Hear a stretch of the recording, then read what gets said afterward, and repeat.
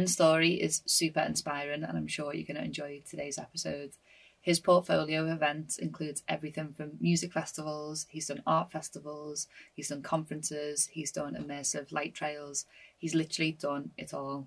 He started out by putting events on with a £100 budget, and since then he's gone on to launch successful events and award-winning events such as Bluedot and Kendal Calling. He's booked everyone from Snoop Dogg, he's booked Bjork. In this episode, we talk about finding emergency headliners the week before the festival. We discuss how to pivot into new directions. We touched on burnout and how this affected him along the way. But our conversation was a pleasure. I really enjoyed it. Ben has had such a successful career, and it's really clear to see why. So I'm sure you'll get a lot out of this conversation, and I hope you enjoy today's episode.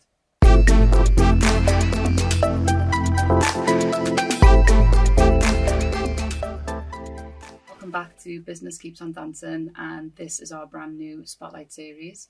Today I'm joined by Ben Robinson, and Ben has probably been one of the most successful promoters in the past 15 years, if not longer. Ben is Festival Director at From the Fields, and they look after a portfolio of events including Kendal Calling, Bluedot Festival, Inner City Electronic, Off the Records, and most recently Christmas at Bute Park. So they're innovators in everything they do.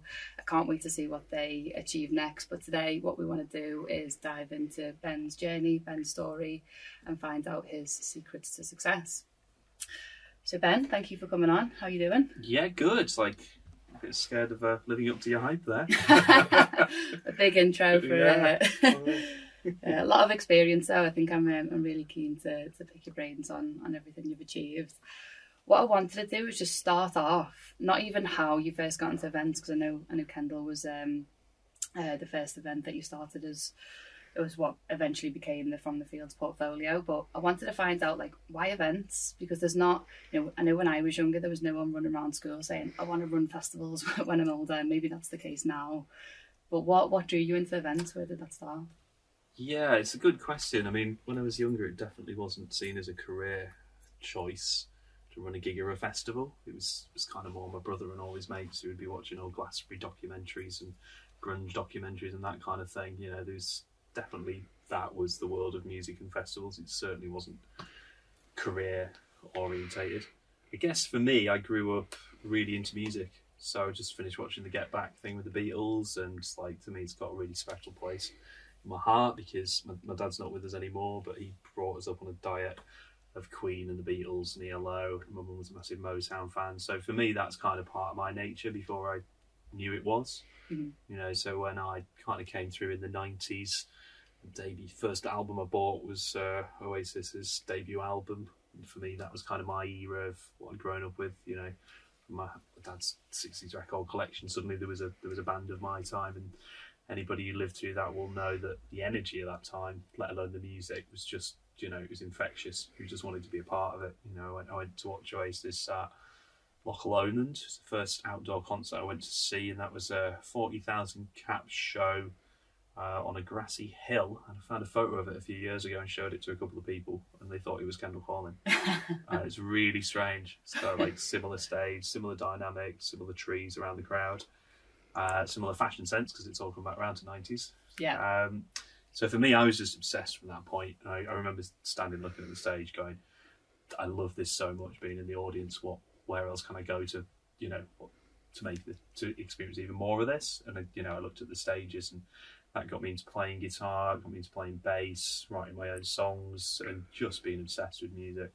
So as I was saying earlier, I went to university to study computer animation, which is the closest thing I could get to doing music, not being able to play music, because I've become mildly obsessed with club visuals and shows and like music videos and things like that. So for me, I thought that might be a journey somewhere into the music industry, but still never considered events. Then I came back from university, having not done any work, drank a lot of beer and played a lot of guitar. I knew how to play guitar, which is good, but ended up in some jobs back in the villages in Cumbria. Thought it'd be great to start a record label, but ended up starting a night instead. So kind of got bored of the village where we would have covers bands, and there's a local girl who'd been on Pop Idol who played on our own stage in the street every few months, and a few of us were like, come on, we need to get some of our music in one of these bars or venues. Yeah. Well, that's where it started, really. Just put a gig on, put a couple of bands on, DJ'd myself. Yeah. Didn't really see a career in it, just saw that it was fun. Started meeting some people that made me understand that there was a thing there, that there was networks of people and that there was ways of doing these things. Talk me through that transition, because I think a lot of people do, and I almost feel like you can't run an event until you've seen the whole 360 of it, and you've literally started at the bottom and understood like all of the nuts and bolts to it. So talk me through that transition of who you had to meet and what you had to find out to lead up to your first festival. Yeah, for me, it was one little step at a time. So having played in bands and played a few gigs in pubs and things like that, I understood what that required from being in the band and kind of seeing that piece. At the time I first had the idea to be a promoter, I didn't know a promoter existed, didn't know it was a thing. And my band had broken up because the rest of the band had gone travelling around Thailand and I couldn't afford to go. So I was a little bit glum about it. And I was like, well, I'm not going to be involved in music. And I met a guy called Andy Halsey who came into the bank where I was working at the time. So kind of got a job in a bank in the village just for something to do. And he worked for a company called Music Links. Because I had to identify him. It's like, what's your job? Where are you working? And for me, I was fascinated. I was like, you're something to do with music. Explain more. And I just remember this 20-minute queue out the door of the bank because I was just standing there talking to him. I was like, I don't care. Forget the bank. Just tell me about music. And he said he was putting together a network of promoters via an Arts Council funded scheme that was coming out of Generator in the North East, which is a music development agency. And they put together a project in Cumbria, and the idea was, because there wasn't a music scene or infrastructure in Cumbria, was to support 10 different promoters around Cumbria to basically swap bands. So they gave us, I think it was £100 a month to put a night on. And £100. How far did that stretch? 2005. Yeah, it's not very. To be honest with you, yeah, even at the time, there's a big report to write for it as well. So yeah, and it was from that, and then a small music conference they did in Kendal at Brewery Arts Centre, where I got this little leaflet, an A4 leaflet that said promoter. This is what a promoter does, and I actually remember reading it as quite a quiet, spaced out youth at the time. Thinking, oh, that sounds like you'd have to be quite confident. You'd have to be, kind of quite draw the attention of the room to be the promoter. It seemed actually quite a scary thing and not at all in line with who I thought I was. But I thought I'd give it a go. And I gave it a go, and it did, I sweated my way through it. I think anybody who's been a promoter realises very quickly that you've got to be willing to fail. That's the biggest thing that you've got to be able to do. If you're not willing to fail and get back up, then just don't do it. Yeah. The most dangerous thing that can happen to a promoter is early success, because you think, everything's going to be a success, and you take too many risks from that. But for me, that first gig where I'd told all my friends, invited a lot of people down, the first time you do that and you've invited a band and there's one had driven from Manchester probably 2 hours to come and play, and I was standing there with the barman and one mate and the band, and they're going, so you put this in the local paper, have you? And I was thinking, no, I didn't need to do that. I was like, put loads of flyers up though. It's like, so people are coming, aren't they? Yeah, there'll be some people. So what year is this? So that would be probably 2003. Okay, so it's probably the exact opposite of how events are promoted now. Mm. Yeah, as we were saying earlier, the difference from when I started to now is it's just a different world. I was reading the other day actually that there's Generation X and there's Millennials, and there's a thing called Xennials my mate told me about. Right, okay. And Xennials are people who were born kind of in between. So grew up without phones, without the internet, without smartphones in the digital age, but got involved with them at an age that they can still use them and understand them. So for me, that kind of means that, when I grew up, got into promoting, social media didn't exist, none of those tools are there. But for the age that I'm at now, I can use them while having not always grown up with them. So, yeah, so that's interesting. So how does that, going from running those shows and starting to work with the councils, were festivals even on your radar? Was it just like, let's keep putting more shows on and see? No, so I put a few shows on a Friday night, and then I got invited to be involved in the local community music festival. And I spent my Wednesday nights after work for about 6 weeks going to these meetings in the pub, where there was a committee had been drawn together, and they wanted to get Mongolian throat singers into the village, and they wanted to get like Arts Council funding of like £200,000, and when none of that actually materialised because it was all a bit out of reach, they just decided not to do anything. And I was like, I've just, as a, for the age I am, I think was maybe around 20 at the time, I was like, I've just given up a Wednesday night like for 6 weeks in a row when I could have been doing something else. Surely we can do something. So me and the local journalist Andy Keogh basically were part of that group, and we said, look, let's just do something ourselves. So I basically got all the artists, the DJs that I booked for my nights, and we got one marquee, put that by the cricket pitch, called it Nine Standards Festival, and had a weekend of music for about 300 people. Okay. And then from that, and I mean, that was, I didn't intend to do a festival. It was more being invited to be part of something that then wasn't going to happen, and me going, do you know what, it would just be a real waste of time if we didn't, so let's just do it. And then at that event, Andy Smith, who I knew from the Promoters Network, came over and had a look at it, and he said, this is amazing, you've basically created a 300 capacity gig in a village where there's only about twice as many people as that live here. Yeah. Why don't we try and do something like this in Kendal, where there's a town, and that was the genesis of Kendal Calling from that moment. So what year did Kendal Calling start then? 2006 was the first Kendal Calling. Okay, and what did the event landscape look like there back then? I don't know, because I didn't know there was one. Oh yeah, that was the start of it, I guess, wasn't it? Yeah, we did Kendal for a couple of years, where for me, I was just doing something that I had a drive to do, and I could see my friends would be interested in. We'd growing up going to Leeds Festival, driving 2 hours there and back. When we were younger, we'd go to gigs in Leeds and Manchester. But where we were growing up, that was like a big outing. And I think we were just like, let's just do something on our doorstep. Let's just do something closer to home. And let's bring some bands that would never usually come to this area into this area. That's what we did with Kendal Calling. The first opening night, we booked Pendulum for it. And when we booked Pendulum, we had no idea who they were. But they released Slam around that time. Zane Lowe just started playing them and hammering them. It was the biggest record in the world that he used to do. And by the time it actually happened, it was just this major deal that Pendulum were actually going to come to Kendal. The fact that they were coming to Cumbria at all was like mind blowing to people. That's what we really tried to achieve and did with Kendal. We wanted people from an area where they just don't think that will ever happen around there. Kind of that kind of attitude that you kind of have when you don't grow up in a city and there's not a lot of stuff on your doorstep. We just wanted to kind of bring that to people. And did you have a clear vision of what Kendal Calling was at that point, or was it a case of you knew there was demand there, you knew you could talent, let's see what we can put around it? We launched the festival. We'd announced it 6 weeks before it happened, believe it or not. We were looking back through some emails a couple of years later and we're like, were we mental? Why did we do that? I would never do that now. No, working with Andy, it was weird when we sat down. We would sit around and go for a pint and be like, let's do a festival. And in my head, even though we were talking about what tents we would get, I just couldn't wrap my head around visually imagining what we were trying to do.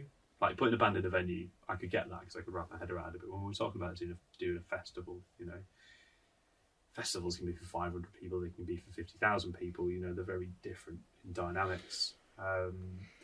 So I think it kind of, had a bit of a vision that it was going to be a gig in a park.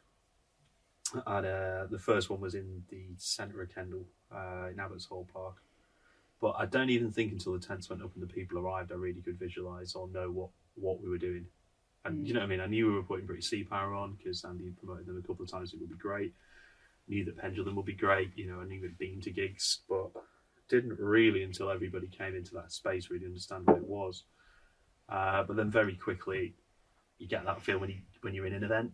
It's weird. It's all the little things, all the character come together, and it creates this kind of atmosphere, or this spirit, or this kind of thing that everybody can plug into, and like everyone shares that kind of experience. And is it almost like the Because going from gigs and club shows to festivals, I feel like the difference is, I feel like with festivals, just the lineup and tickets and a venue doesn't cut it. You really have to like curate what that experience is that happens in between all of those points. So is that just a natural progression that happened with you when you start to think, okay, I need to fill up this field with things to do? Yeah, I think because we've gone to loads of festivals and I knew what I'd liked and I didn't like.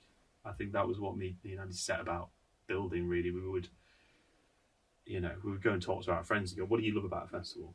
Right? What do you hate about when we go to these bigger festivals or these other shows? What is it that you don't like?" I'm like, "Oh, the beer's always shit.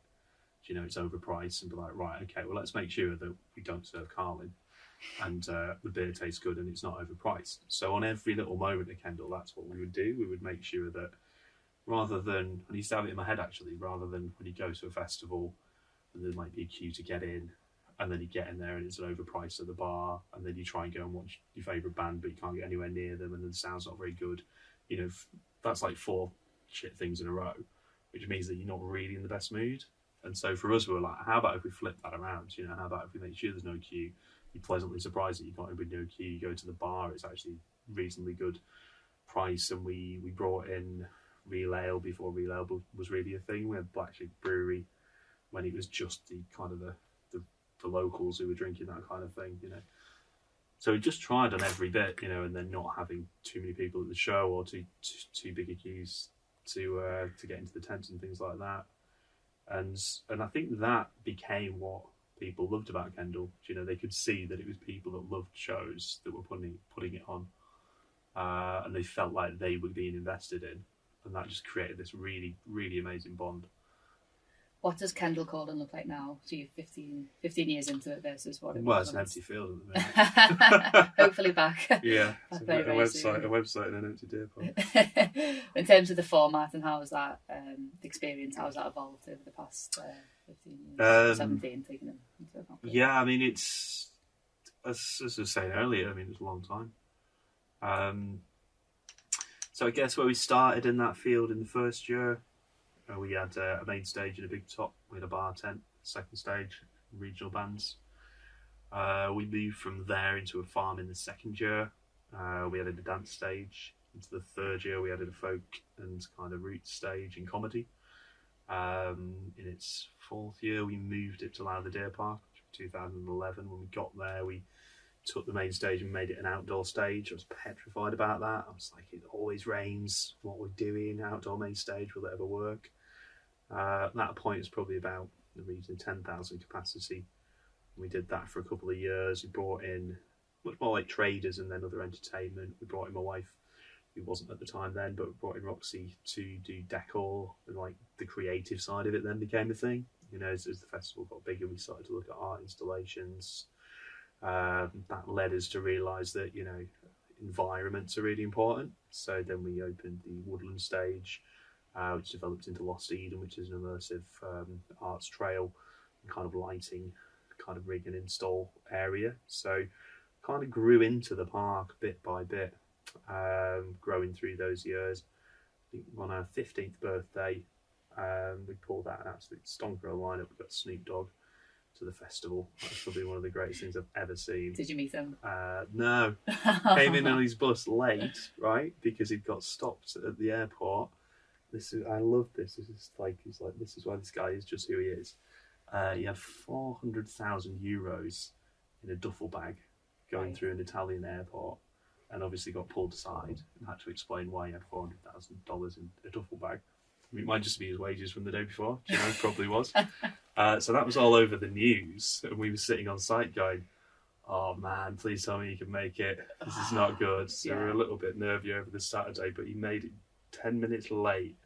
He arrived on his tour bus, jumped off his tour bus, straight onto the stage, did the gig, nothing at all, just like literally straight on with the audience, like, is he coming, because they've been reading the papers as well. Right. So it was electric when he stepped on the stage, everyone was just... Did we ever get to the bottom of the duffel bag full of cash? Well, they let him through, so, I'm guessing... Probably bribed him with the duffel bag, maybe. Let him through with half of it. Have you ever had any, anything, any no-shows, any hard things to deal with while you've been on site? Yeah, every single thing you can think of, we've had. Touch wood, I like to think we've had. The last one, which was really interesting, because I thought we'd seen everything we'd seen from doing the festival for years, but it would have been 2017 and 2018. We booked Run DMC, and between us and Run DMC, we'd got the dates wrong.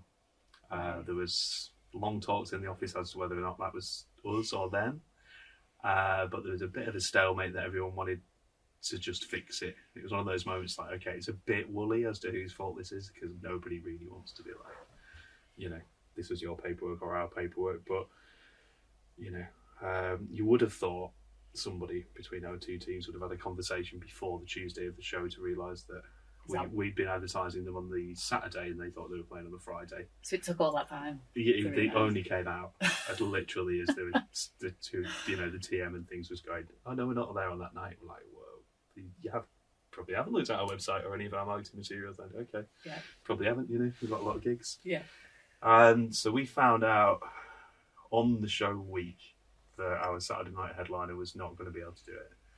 So we looked at putting them on the Glow tent on the Friday night, but we just couldn't make it work. We couldn't put the main stage headliner in the tent for 4,000 people. We're like, this one, it's probably not going to be safe. Two, we'll upset as many people who can't see it as who can, because you know a lot of people have bought a ticket for it. So bless him, Andy, business partner who's the booker at the time, rang a couple of agents, and he rang the agent to try and see if we could get Bastille. And the agent was like, really sorry, no, Bastille's not going to happen. You're going to need a plan B. And he said, thanks, that's brilliant. And he was like, I've just told you can't. They're not available. Bastille aren't available. He said, no, it's fine. You give me a good idea. So he rang Plan B's agent and said, is Plan B available this Saturday? Can you pull us out the sticks? And he said, yeah, great. So booked Plan B and managed to kind of pull that gag when we announced it to the audience. We're all sitting there like, it's Tuesday night, it's a sold out show. We've literally got to just press this button here and tell the whole audience, you know, that not only are the Saturday night headliners not playing, that we've only just worked out that they can't now. So let's try and word that so no one sounds like an idiot. Yeah. But we managed to pull the gag of it's okay, we've got a plan B. And it worked really well. Went down a storm. Yeah, it did, because everyone went, ha ha, I like that gag. Love plan B. Actually, it's okay. Yeah. But that was terrifying. Like the 10 minutes before we had to press, okay, is this going to work? Are they going to get this gag? I think this is going to be okay. Yeah. It was tough. So how have you, because Kendal has been going for, I know it's technically 17 years, but it will be the 15th one when it happens. How have you maintained the success of a festival for so long? Because it sounds like you were around at that initial boom of the festival starting to become a lot more accessible, and just the kind of sheer volume of them, up until now where you've got a festival for literally any niche, any type of event you want to put on, there's a festival for. So how have you kind of moved with the times as that's happened to stay ahead of your game? Yeah, I think because it's a good question, and as I say, it's a long period. But I guess what we were really adamant about at the start was that we weren't greedy with it. You know, it was really important to us that even though we could grow the festival, we didn't grow it too fast. So I think, you know, over the first 20,000 crowd in there, it was 2,000 to 3,000 people each year. We would grow the festival by. I think there's only a couple of years where we jumped it maybe about 4,000 or 5,000 capacity. But in that time frame, you know, there's other festivals who jumped a lot further, a lot quicker. Some of them aren't still around. You know, there's big shows like Festival, you know, that everybody felt was going to be around forever and isn't anymore. We kind of kept an eye on, you know, if you get too big and we spend too much money on headliners, it only takes 1 year to not be able to sell the tickets, and then we might not be around. So we just tried to find the right place for us, really, where we felt like we were delivering better lineups every year, delivering a quality experience on the ground, and mainly making sure that we looked after the people who come up with us. So we didn't change the festival dynamic. We didn't change that bond and that relationship we've had with the people who come year on year. For us, we've had years where we sold like 80% of the tickets before announcing the lineup. You know, because that audience trust us, you know, that audience have come through the festival. So there's that where we've just always tried to be honest and always tried to book and curate the festival as if we're doing it for us or our mates, you know. and not not just seeing it as a commercial venture. So I think people have noticed that. People feed back to us that they do get that. My mum, bless her, was on a train the other day and got talking to somebody who goes to Kendal Calling every year. She said, "Oh yeah, my son's involved in that." He said, "Oh, how's he involved?" It's like, "Oh, he's one of the guys that runs it." It's like, "Oh, I get their emails. It's signed off Andy and Ben." And she was like, "Yeah, that's my kid Ben." And to me, that reminded me of like, my name does actually go on every, personally on every piece that goes out, because it is still me and Andy doing it, along with the team we now have around us. So I think that's a big part of how we've sustained the same people and grown with those people. But also one of the things I love to see, and one thing that has happened with Kendal, is it's become a generational thing. So, kids want to go there. They look up to it now. So it's been around so long. It's like a rites of passage thing of like, can't wait till I can go to Kendal without my parents, that kind of thing. And I remember watching Primal Scream in 2013 and seeing a guy bumping into one of my mates, and he was there with his 4-year-old kid on his shoulders. I was like, wow, and we started it. He was there on 12 lagers and rolling in the mud. And I was like, but he's coming back now with his family. And then I'm thinking, and then there's kids there who maybe when we started it have been really young and now coming back with their mates. And, chat to people. It's quite funny, actually. There's this point where parents will have with the kids where they just won't camp with them anymore. Yeah. It's like, oh, it's that year, he's camping with his mates now. Yeah. He doesn't want to see us. If we bump into him, he will not be happy. That's a hard thing to bottle, and kind of what is the secret to keeping those generations coming. You've also got the side of how it's promoted. I know you mentioned early days, it's more around like word of mouth and just kind of on the ground promo. I imagine there was a point when you started the festival when social media became a thing that we were all starting to understand for our own lives, but it was actually suddenly you can reach thousands, if not millions of people who might want to attend your event. So was that part of the progression of the festival at the same time? Yeah. As I was saying earlier when we were chatting about this, I looked at some graphs. I don't know why I was doing it. But graphs are good. And it was just a graph of the growth of social media in terms of Facebook's overall growth. And then I looked at the growth of Kendal Calling in terms of capacity and when that really happened. And it tracks exactly. So in terms of the launch of all the boutique festivals we talked about as well, before you had an event page on Facebook, there was no way at all to create a subgroup of people and get information to them, be that what's on, where it's on, very simple information, get them excited. Promoting before Facebook event pages, and I say Facebook event pages because in terms of social media, there wasn't anything like that before in any way, on any platform. We would, our entire marketing campaign would be flyers and posters, quite simply. And as you said, you used to fly yourself. Yeah, it was the thing, and being a good promoter was quite simply whether or not on a weeknight you would be willing to drive around the cold of Cumbria, for me personally, going village to village, putting flyers in like parish newsletter boxes, in places that probably nobody would ever see. But if you didn't do it, you would not be able to sit still, because you'd be thinking, if it gets to the show and I lose a load of money, I'm really going to regret sitting here and watching Hollyoaks Omnibus and not getting out. Do you know what I mean? And putting out that extra flyer somewhere. Yeah, every little counts. Yeah, and I guess that's where it took a motivated mindset. Really took that period. Marketing really took you to be outgoing, to get out there and talk to people, to do things, to go into a shop and actually, go and talk to the person who owns the shop, who usually look at you like, well, you can leave them here. Nobody ever takes them. At least I was at this clothes shop in Kendal's like, nobody ever touches them. No one ever takes one. I was like, but is it okay if I just put them in there anyways? Drawing in favours and anything you can to make sure people know about it. And then through to now, I guess it'd be interesting to understand that you built Kendal to the point where it was a huge festival. You had people coming back each year. You had generations coming back. At what point did your attention switch to new festivals? At what point did From the Fields come into play as a company? Yeah, I think it was probably about 5 or 6 years into Kendal Calling. I mean, for me, because I'd done Nine Standards Music Festival, which is a community music festival. I did that alongside Kendal over the first few years. So I was always doing a couple of things, and prior to that, the night I promoted, which is called Fugitive Sounds, I kind of continued on aspirations too.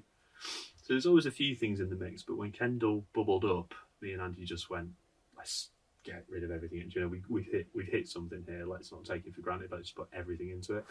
So we did that for quite some time, and we got offered other opportunities off the back of it. You know, because of the networks of people we were then talking to.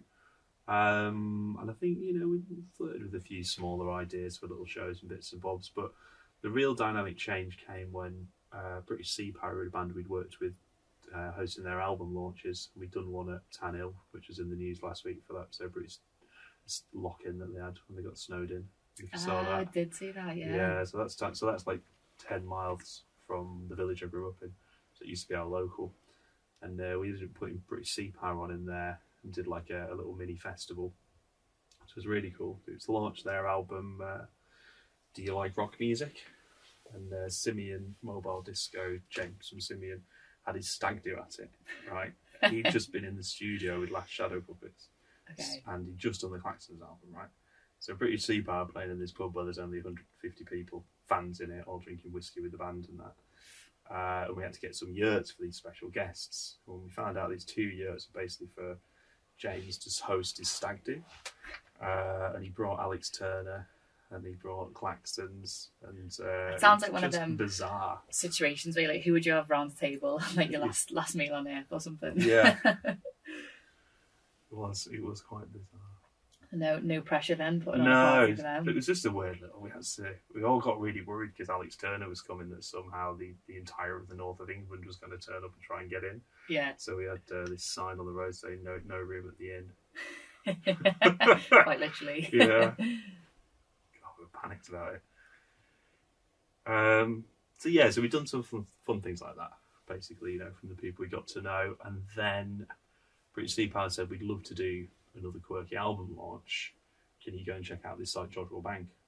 So Andy went down to have a look at Jodrell Bank.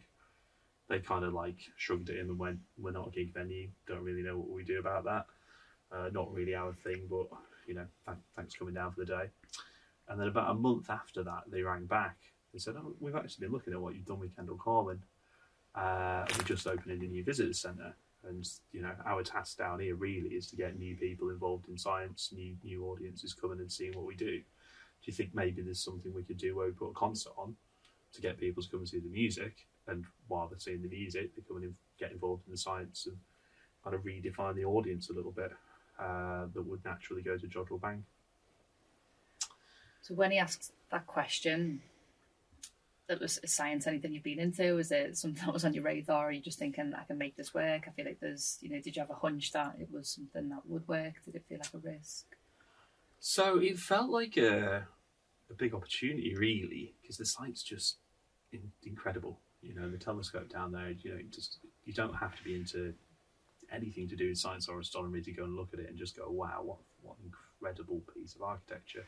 What an incredibly bold thing, you know. So for us, we were just excited by the invitation. It looked like a really interesting thing, and also it just let us approach different artists as well. So the two main artists that we wanted to get at the time were Flaming Lips and Daft Punk. Well, like, there's two artists that would fit this cosmic, spacey kind of, you know, Jodrell Bank vision as a deep space observatory. And Andy went off down to London to meet a few agents and came back and said, yeah, Flaming Lips actually are looking at it, they want to do it. So that was the first concert we did there, under the brand Live from Jodrell Bank. We did that in 2011. So was that a bit of a tester to see if it would work, or?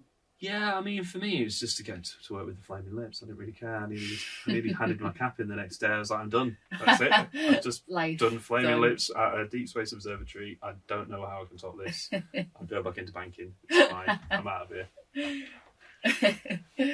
So, after those kind of one-off gigs, was the seed of bluedot there at that point? Yeah, I mean, this is an interesting thing where you wanted to talk about where things come from.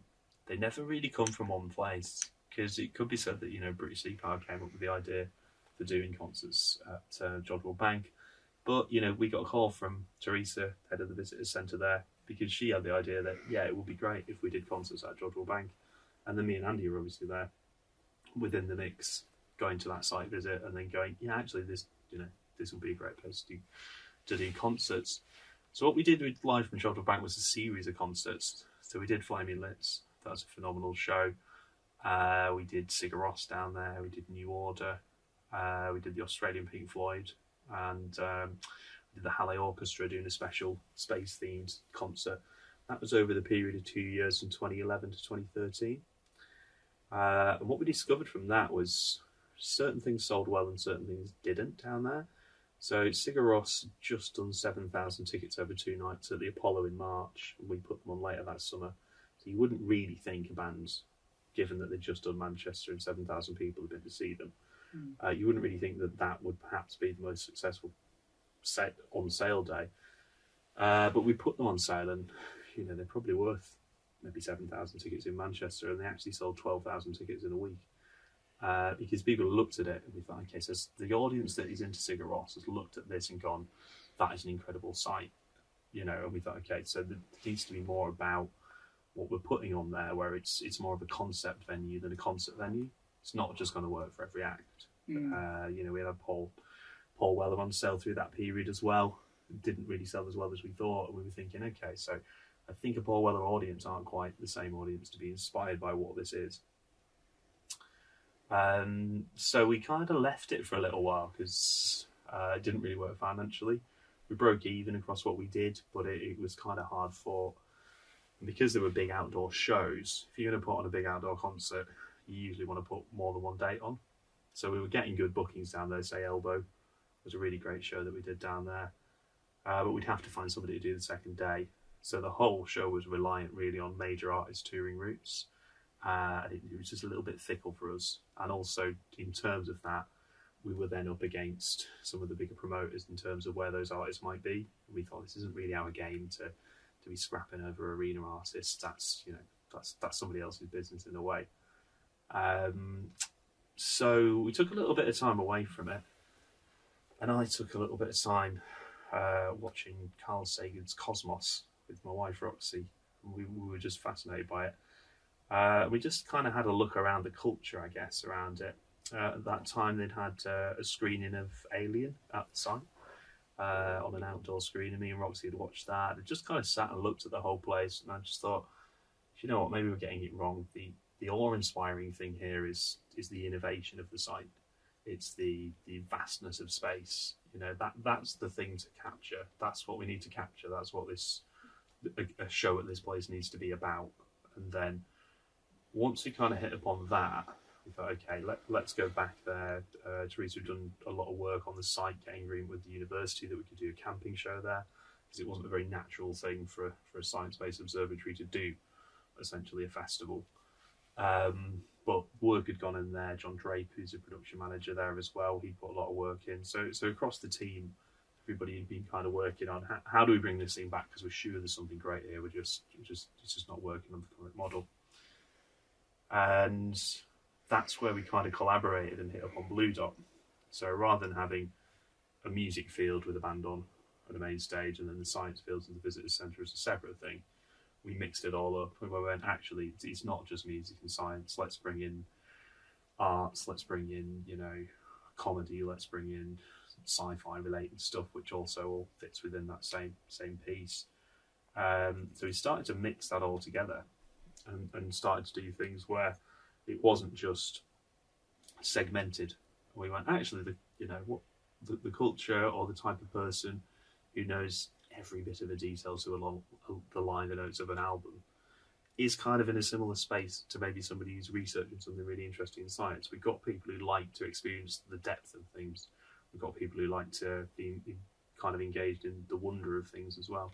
So we kind of tried to, I guess, fuse all that together in a cohesive thing, and it was quite difficult. We got the logo back, variations of it. I thought it was amazing. Other partners involved thought it looked rubbish. Other people were like, it just doesn't look like a festival. It's never going to work. We need to put some big tops on there, put some flowers on there. And I was like, no, it's got to be something distinctly different. There's a lot of festivals that just look like festivals. That's, you know, we're doing something from a different place. I guess it's hard to talk about these kind of things for me because it's hard to credit the amount of different ideas, different people, different teams, different networks that all kind of come together. And, you know, that's why I enjoy my job as a festival director. And you get to kind of be in control of the direction. I think it's kind of part of what the job says, but, you know, it's at times it's not doing any of it, but it's making sure that you're nudging everybody together in the right directions. Yeah. And I think that's probably one of the strengths of From the Fields, is we don't really have people who are obsessed with having to make the big decisions themselves or having to have the ideas themselves. And they're some of the more difficult people I think I've worked with in teams, where someone feels like it has to be their idea for it to be, you know, the next thing, or somebody who's in a position of power who's just likes to hear their own voice more than anyone else's. You know. Been in many of those rooms. Yeah. There's a lot of them, isn't there? So at what point, I think it's really interesting at bluedot because it was something that had never been done before, and you know, you've even experienced it yourself, the pushback you've had from internal teams saying no, it needs to look like what would usually be the status quo, and you've had to challenge that. Was it really clear who you thought the audience was going to be, or did that take a bit of time, you know, to understand?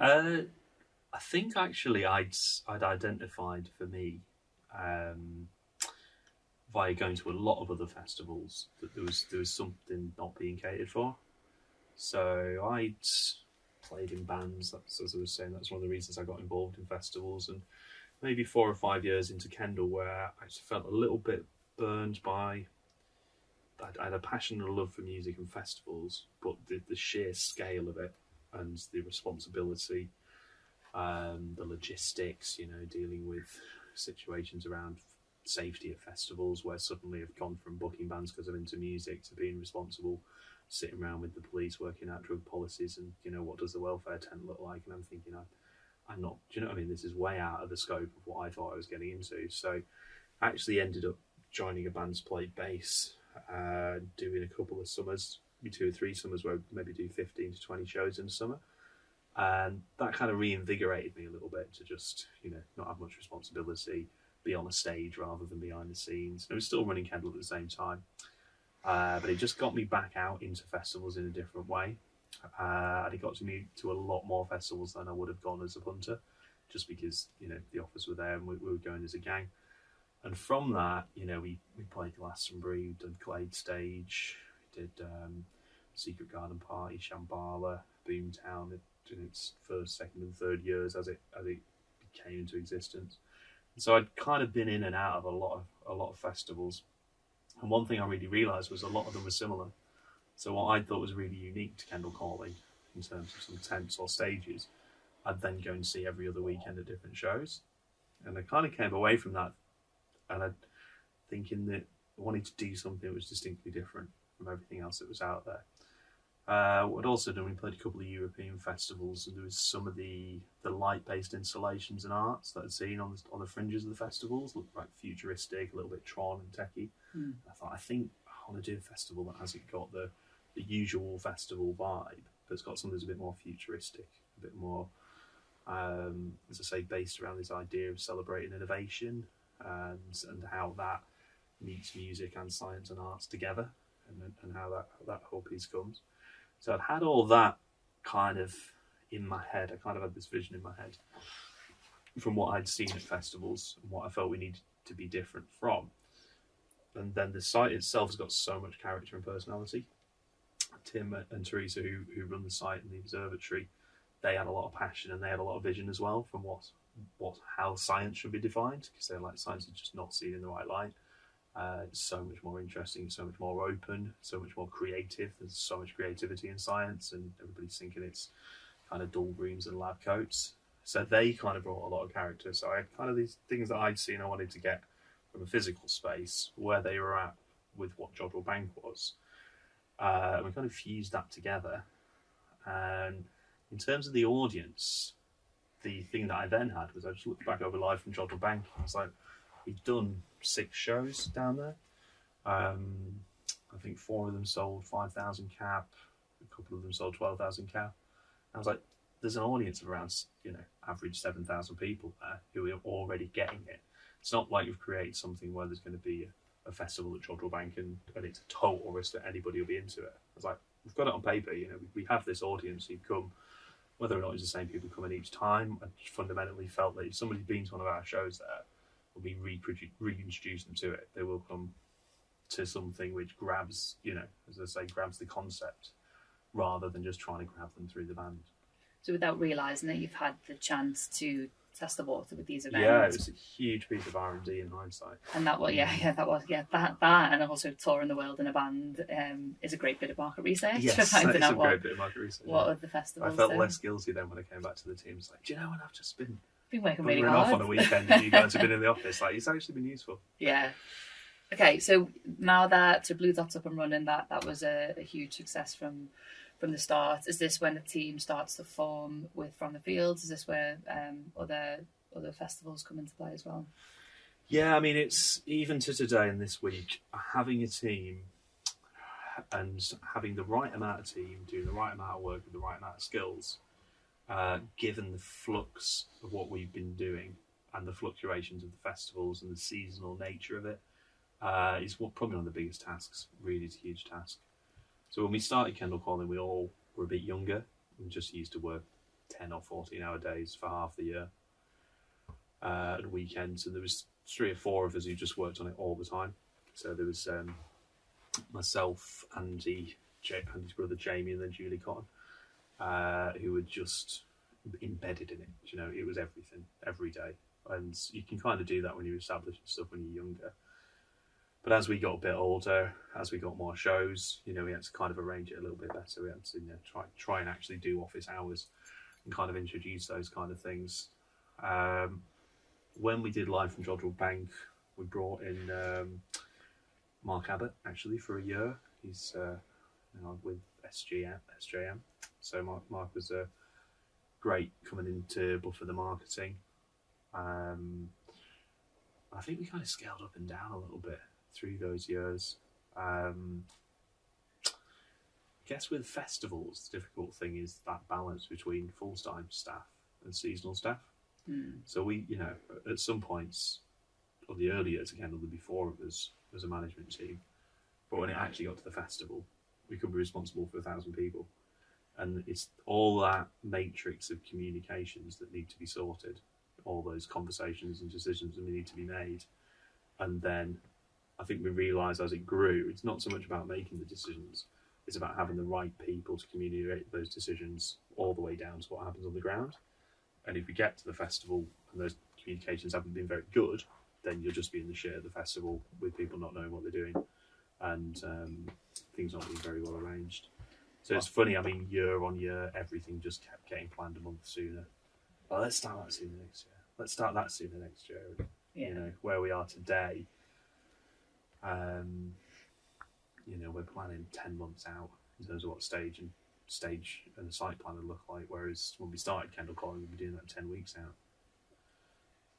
And how did you, I guess as a leadership team, it started off as, it's like a friends and family business, you're all kind of doing it for the passion of it. Was there a point when you worked out, one person needs to look after bookings, another person's going to look after production? Like, how did that? Yeah, there was.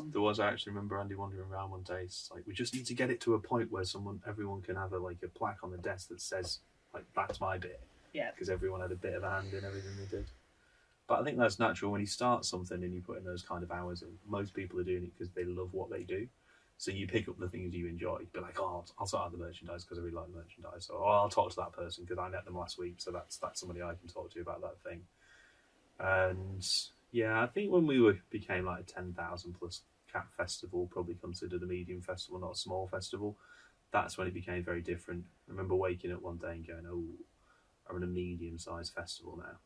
A small festival, that's kind of a nice lifestyle thing, busy in the summer, quiet in the winter, can do other things. I was like, a medium-sized festival, I was like, that sounds like, we need to get a little bit more kind of organised and serious about what we're doing. And where did you go from, so we've got, I think the hardest thing about a festival is that you've got a weekend, maybe a day, and that's like your one shot for the whole year to make all your money, do a really good experience, and you're working all year round for for that one moment. And of course, running things in a field in the middle of nowhere is a challenge in itself.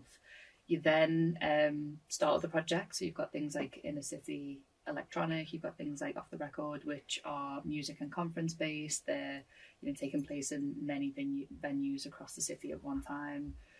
It'd be good to talk through where they came from, but also the challenges that you then had to figure out. You've got the festivals locked down, you know how to do them now. How does it work with all these different venues in one space of time? Yeah, I think actually one of the biggest things that I realised, one of the best things to realise, is beyond when you're doing everything yourself, it's all about having the right people. Quite simply comes, you can have the best Gantt charts, management plans, to-do lists, you can arrange those things all over the place. But I just realised when on a couple of shows that I'd done that certain people on a site who were doing quite an important role.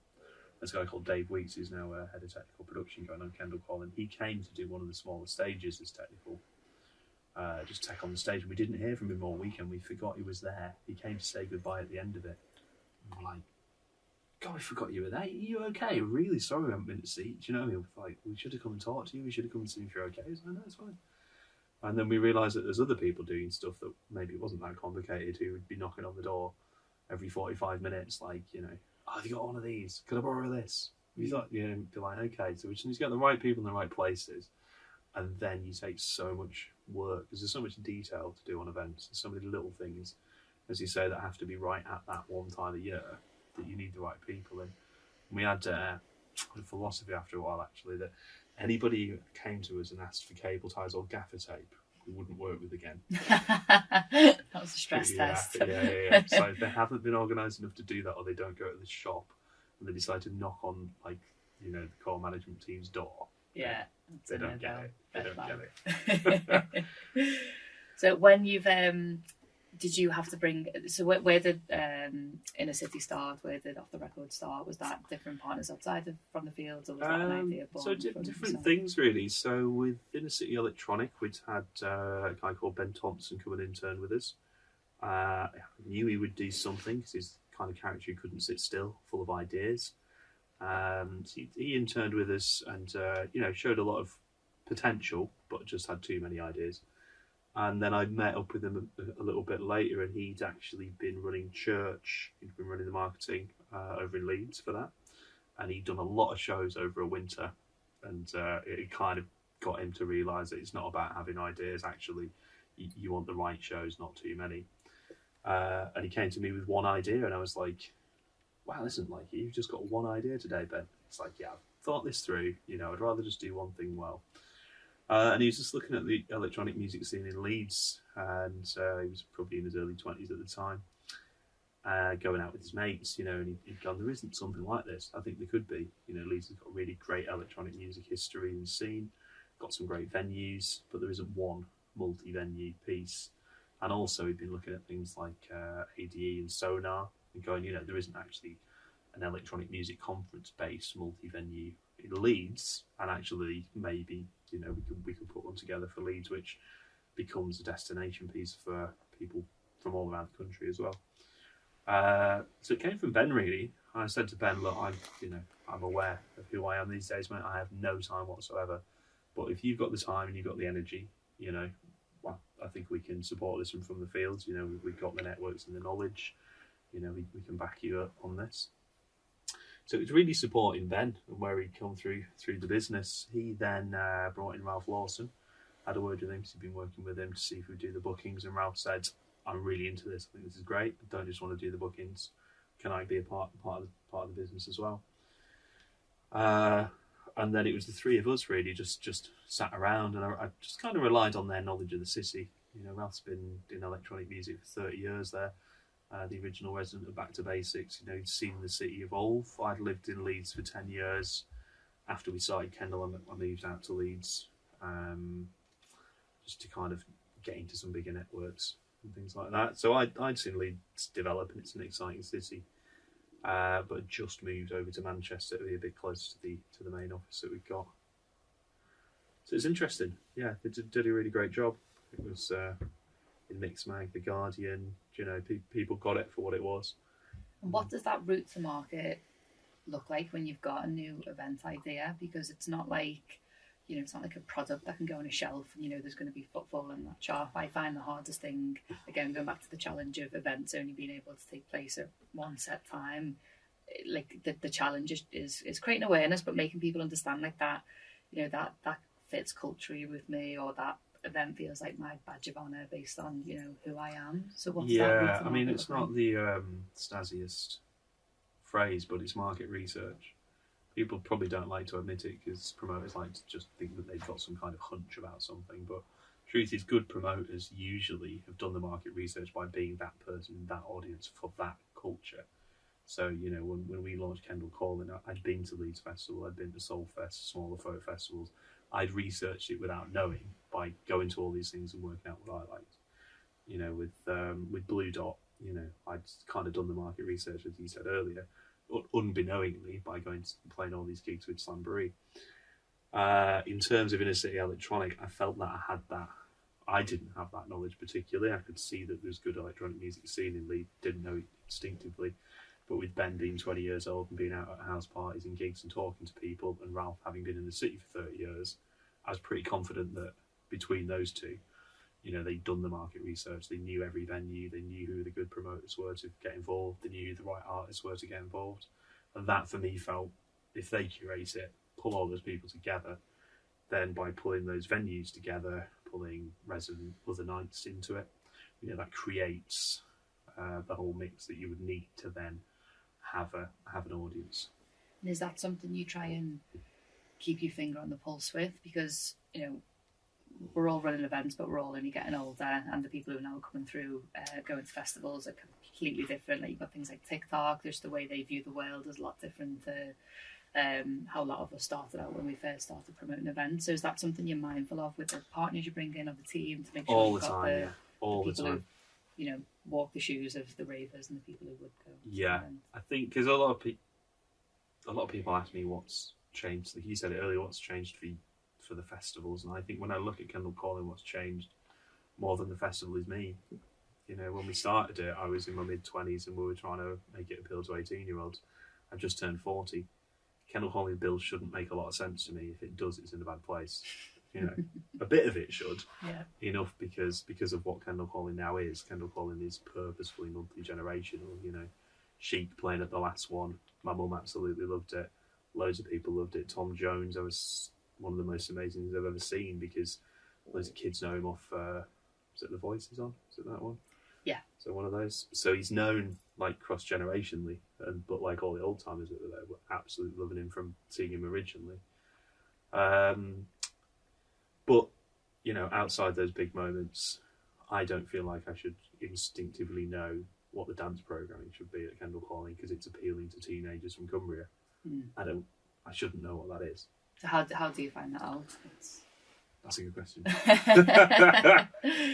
No, we work really hard to bring new people through the team or bring new partners and partnerships, and you just bring in those people to give you a diverse amount of viewpoints. And that's one of the best things about having a diverse team, whether that's through age, whether that's through ethnicity, or whether that's through gender. The best thing about that I've realised is you just have more opinions, you have more views, you create a more rounded experience, you create a more rounded event or a more rounded product. So at the minute, we've got a guy called Sam Feely's just come into our team. He's doing marketing and some of the management on Kendal Calling, and he's in his early 20s, he's like 23. So I listen to Sam. I just close my own opinion off, The Streets are playing the next Kendal Calling. I'm happy. Do you know what I mean? Yeah. That works for me. I'll listen to Sam's opinion more than my own on a lot of the rest of the bill. Yeah. And I think that I realised early on, because I'd watched some festivals. I watched their bills just get as old as the people booking it, and I thought, you're just making yourself out of date because you're just recycling. So that's something I've always been mindful of. And it just comes into that, as I said, that diversity of viewpoints will give you a more rounded lineup, will give you a more rounded bill, will make sure the experience is right. My wife Roxy, currently she lectures once a week on a course at BIM, and I'm more interested to hear what her students have told her to influence my business than, than anybody at all. she'd done a piece with them talking about new technologies. She was telling me the other day that they had 6 new technologies they wanted to talk through from an event perspective, and they'd all spent about 2 minutes on RFID. It just doesn't work. Why would we want to do it? Not bothered. It's stupid. I've got my phone. I've got my bank card. I don't want that. So it's interesting, because I've spent a lot of time talking about RFID to a lot of industry professionals of a certain age, but it doesn't really matter what they think. Yeah. So you've been through festivals, you've toured as a band, you've done conferences, inner city festivals and venues. Latest project has been a light trail, Christmas at Bute Park. Yeah. That was a lot to keep on dancing. You did, yeah. Literally. Which was something we actually spoke on the last series about, was pivoting, and there was a time when people were kind of like, shit, where do we go? What do we do? What can we move into? And light trails was kind of COVID proof at the time, because it was outdoors. It was a lot more manageable than, let's say, 20,000 people crammed into a field. So where did that idea first begin? That's a good question. Again, so the light trails has been led from the work that my wife Roxy's brought into the business. So Roxy did creative and decor on our shows. Was at the time doing a PhD on festivals and doing a bit of lecturing, doing a bit of event work and a bit of lecturing. But she got a job as the creative lead for Bournemouth Arts by the Sea Festival, and she did that by herself for 1 year. And that's basically programming a 2-week-long arts festival across Bournemouth, which happens at the end of the season so that it will extend their holiday period. She did it for 1 year, and then we talked about her bringing that into From the Fields, and then kind of expanding the scope of From the Fields to really be considered within high quality outdoor arts as well as music and general festival stuff. So Roxy then curated a lot of installation-based artworks as part of the Bournemouth Arts by the Sea programme, and also on festivals. And so where we've grown these cool areas of the festival, at Kendal Calling is a woodland area called Lost Eden that I mentioned earlier, and we started experimenting with installation artworks in those places. And at bluedot we created a zone through the Arboretum called the Outer Space. We commissioned some light-based artists into that. And Roxy actually noticed quite a few of these artists were presenting their work at light trails, and she just started to notice there was a lot of them popping up.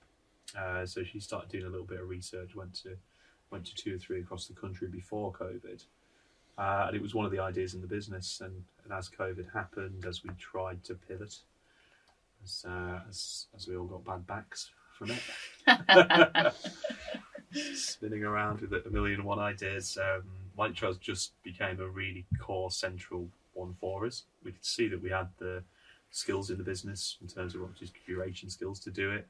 We looked at the market, we could see that it was growing.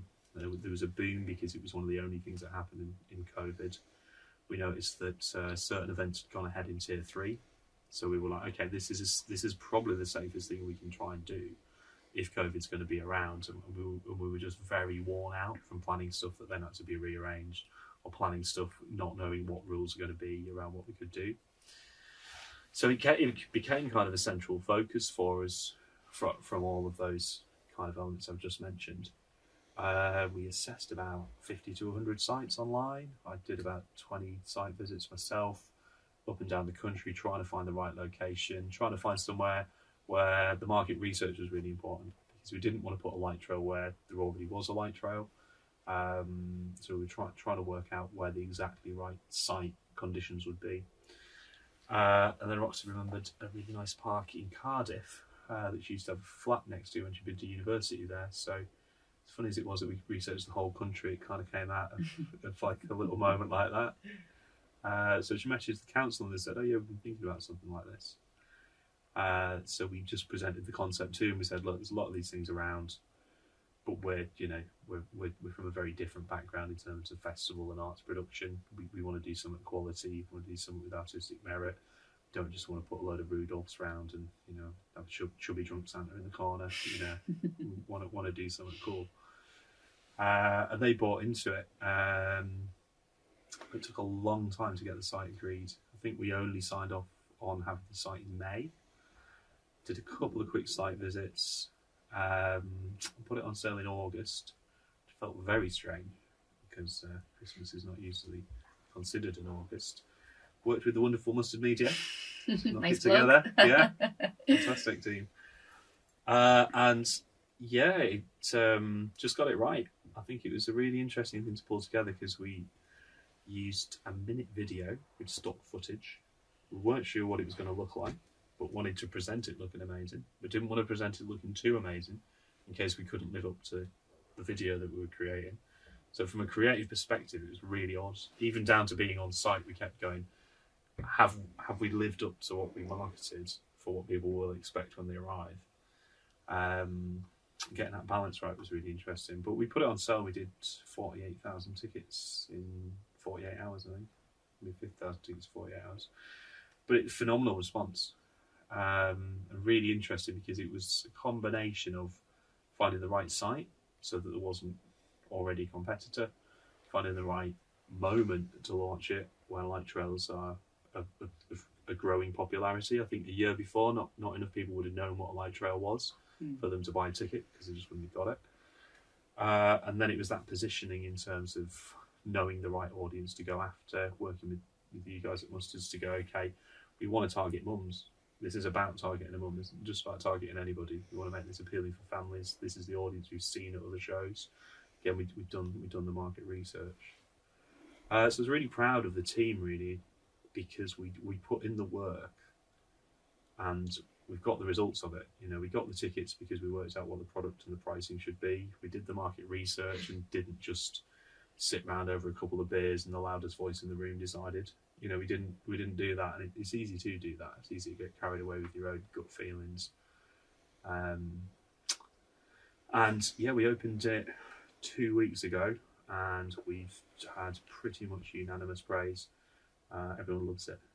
It looks insane online. I know I couldn't make it down last week when Rob and Co went down, but it looks incredible, and I think it must have been such a different creative challenge because you mentioned as the festivals were progressing, you were starting to have a lot more attention to detail to the production and installations, you know, producing an immersive light trail with all of these incredible installations.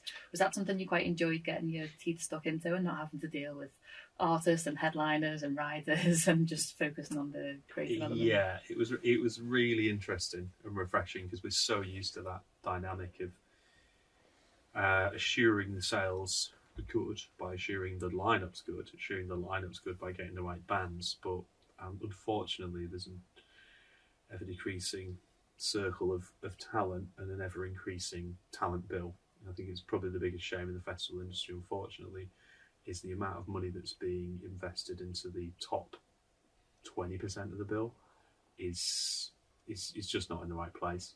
I'll be honest. We got off topic a little bit here, but we doubled the artist budget in the last 5 years for Kendal Calling, and I don't think the audience can substantially see it. And it's because the top end of the bill has just continued to be more and more expensive. It's not helpful that Spotify don't pay artists. If Spotify paid artists and artists made money elsewhere, they wouldn't try and get all the money out of live. But that's an aside. Yeah, so to be in a position where we could just decide what the art looked like, and we were curating the art ourselves. There was no agents involved. There's no scarcity because, you know, we want to create a light piece. We'll create a light piece. The only scarcity was the fairy lights, and DBN or Dial, who've overseen the creative and the install for us, did an incredible job. Stephen rang us up. I don't know if we kind of definitely decided to do it or if the contracts were signed, but he was like, "There's a fairy light shortage." There's too many trails. It was too plain sailing before that. There had to be a bit of drama. Brexit's caused problems. You know, all these supply chain issues. It's like, I need to tell them by tomorrow if we want these fairy lights. I don't know if we can get them anywhere else. If not, we kind of, you can't really have a Christmas trail without fairy lights. But he was like, I want to do this whole avenues of trees to open it. So there's 36 trees to wrap in fairy lights.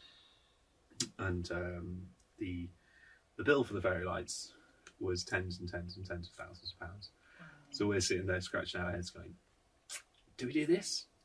Do we do this? Do we buy these lights? Should we buy these lights? Should we not buy these lights? Yeah. What's the worst case scenario? We're left with a lot of lights. It's like, well, they look cool in the trees at the festival. If we don't, if it all goes wrong. So yeah, that was a weird kind of early doors. It's back to when people say, when do you know you're doing an event? It's kind of when you do something like that. It's like, right, well, we got the lights now. Yeah. And it's similar early days of Kendal Calling, sending Dizzy Rascals fee. More money than I'd ever seen in my life at that time. So only a couple of years in, I was like, okay, that's it. We're definitely doing it. Yeah, I was up that year. It was incredible. Yeah, it's great. Really good. So what does the future hold? You've done all these incredible things. Do you have a long-term goal, or are you just kind of taking things as they come? I have an immediate goal and a consistent goal, and it's been around for years now, and that's just to find a nice balance of work and life, and to be able to enjoy the moments that we're having. I don't think I'm too dissimilar to most people. It's been a weird 10 or 15 years in terms of the emergence of social media, in terms of the scale of corporate investment in dragging our attention around, in terms of trying to sell us things and everything else. For me, it's about just being able to step back and enjoy what I'm doing. Because I know if I look back on everything that I've done over the last 15 years, if at any point I'd have known I would get to here, I should have probably been less stressed and enjoyed it a little bit more. And I think, events, we're all in the business, we know it's tough, and it takes a certain type of person to put on events, to run events, to keep doing it and scaling it up. When you look back, you've had some incredible highs. When you look back, were there any lows? Was there any times when things didn't go the way that you had planned? Yeah. So I think the highs and lows of Kendal in the early days were just every year. Because as much success as there would be so much responsibility and so many new things to learn in terms of how big the financial modelling got. We could be working on spreadsheets one day and 1 minute think we're in business and we're laughing, and then go, no, you sure you got that formula right? Think, oh shit, are we bankrupt? That ride of just not knowing where it's going to land all the way to doing the festival, and then after the festival wrapping it up. There were some pretty tough times because we were young guys. We didn't have any backing. It was literally me and Anzi sitting in his bedroom, sometimes trying to buy Jamie on a couple of laptops. That was it. That was the whole piece. We could have thousands of people, expectations on our shoulders, not really know where it was going to end up. There's been some hard times with that. There's been some hard times on the shows that haven't worked. We talked through all the shows that worked there. We've done other festivals. We've done Forgotten Fields down in Kent. We did that for 1 year. Didn't quite have ticket sales for year 2. We invested in some guys up in Scotland on a show called Electric Fields. That was doing really well for a couple of years, and then just didn't do the sales. weren't really able to continue it. And it's hard because people put their heart and souls into these things, and when they don't go well and they turn into a real negative, and they can be wrapped in a lot of debt, it's a real burden. Take something that you've loved, something you put everything into, you invite your friends, your family, and your world into, and even if they've all enjoyed it, you can kind of walk away from it. And I've seen some people in bad places from that. It's probably the darker side of what I've seen. And how do you handle making those decisions? Is it like a group decision? How do you kind of bring different people in at that right moment? In terms of whether or not to continue things, group decisions really. It comes down to whoever the shareholders are. There's a lot of different roles on an event, but when you've got money in it yourself or you've got debt, it puts a different level of responsibility and a different vision on it for you. It's a tough decision, and I would say this to anyone who goes into promoting. One of the hardest things to do is just to stop and accept a bit of failure and walk away having lost a little bit, rather than keep going and keep going and going. And we've had that conversation with some people we've worked with in the past, where we've actually stepped away from an event. They've decided to keep going with it because they've got so much of the heart involved in it, and they've just lost more money. Yes. So it's a difficult thing. There's some of the tougher times. And just as I say that, I think the whole piece on where it's tough is burnout. And this is for every role on events. There's a huge level of nervous excitement wrapped into anxiety, wrapped into adrenaline that gets used when you do events. And when you do events, you've got to just be really, really careful to be kind to yourself, to know when to just calm down, to know when to not just rely on loads of coffee and cigarettes to blast through till another 4 a.m. and then get up, the next day. It's kind of fun when you're first into it. Maybe for a couple of years, it's part of the game.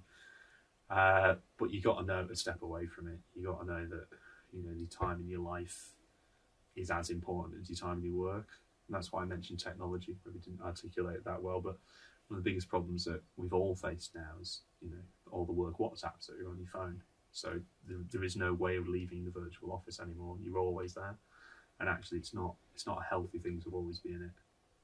And that's a hard thing to enforce, especially when you're going through that yourself, running events, but then you're also a leader. You've got a team to run, and having the confidence to apply those things, I think, is so important, because it's so easy. We all love it, and because we're passionate, we're all willing to work outside those hours. But it takes like a strong leader to say, listen, no, this is the culture I want to set. These are the values of the company that I want from the start, because I know it is going to be hard work, but like burnt out people are not going to be any use. Not any use to anyone, no. And so we had a team day last Thursday. Got the whole team together for the first time really since COVID, and that was what that day was about. It's like, look, we all know how to run the events. We all know how to do our jobs. Not here today to talk about how to run a festival. We know how to do that. Let's talk about how we need to exist as a team and how we communicate as a team.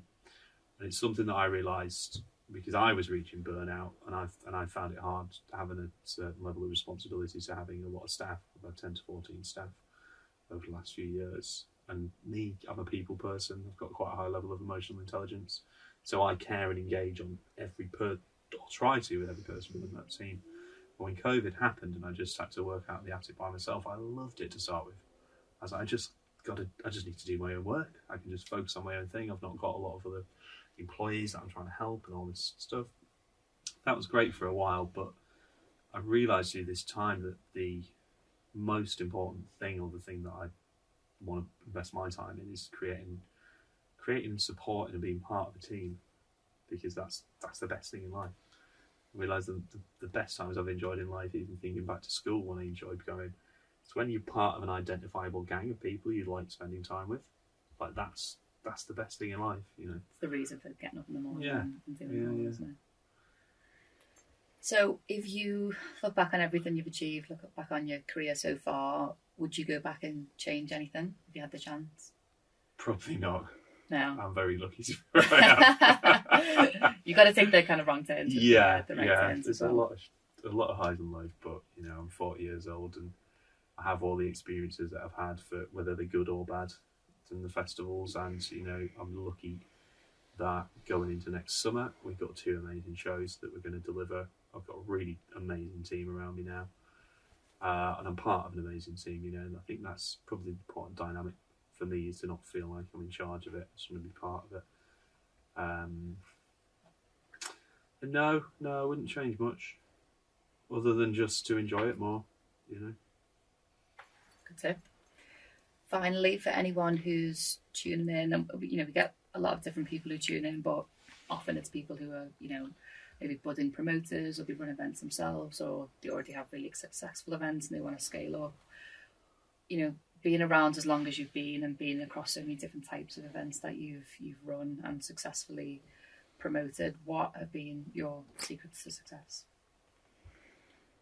I don't think I can tell you those. Well, what's got you through? What's no, sorry, I'm joking. I was just stalling for time. I think. I guess strong partnerships with other people. So I've worked with Andy since we started Kendal Calling, and that's 18 years now. We've been in business together. Jamie, Andy's brother's been around from probably year 2. As I said, Roxy's been in the mix on our show since about year 5. Those really strong relationships are my success. They're not the secret of it or part of it. I've never done anything by myself. I really wouldn't be able to do anything that is on my CV by myself. And I would challenge people to find good people that you work well with and share the burden. Because there are sleepless nights, there are huge balls of crushing anxiety that you go through, huge levels of imposter syndrome that will hit you. It's fucking hard.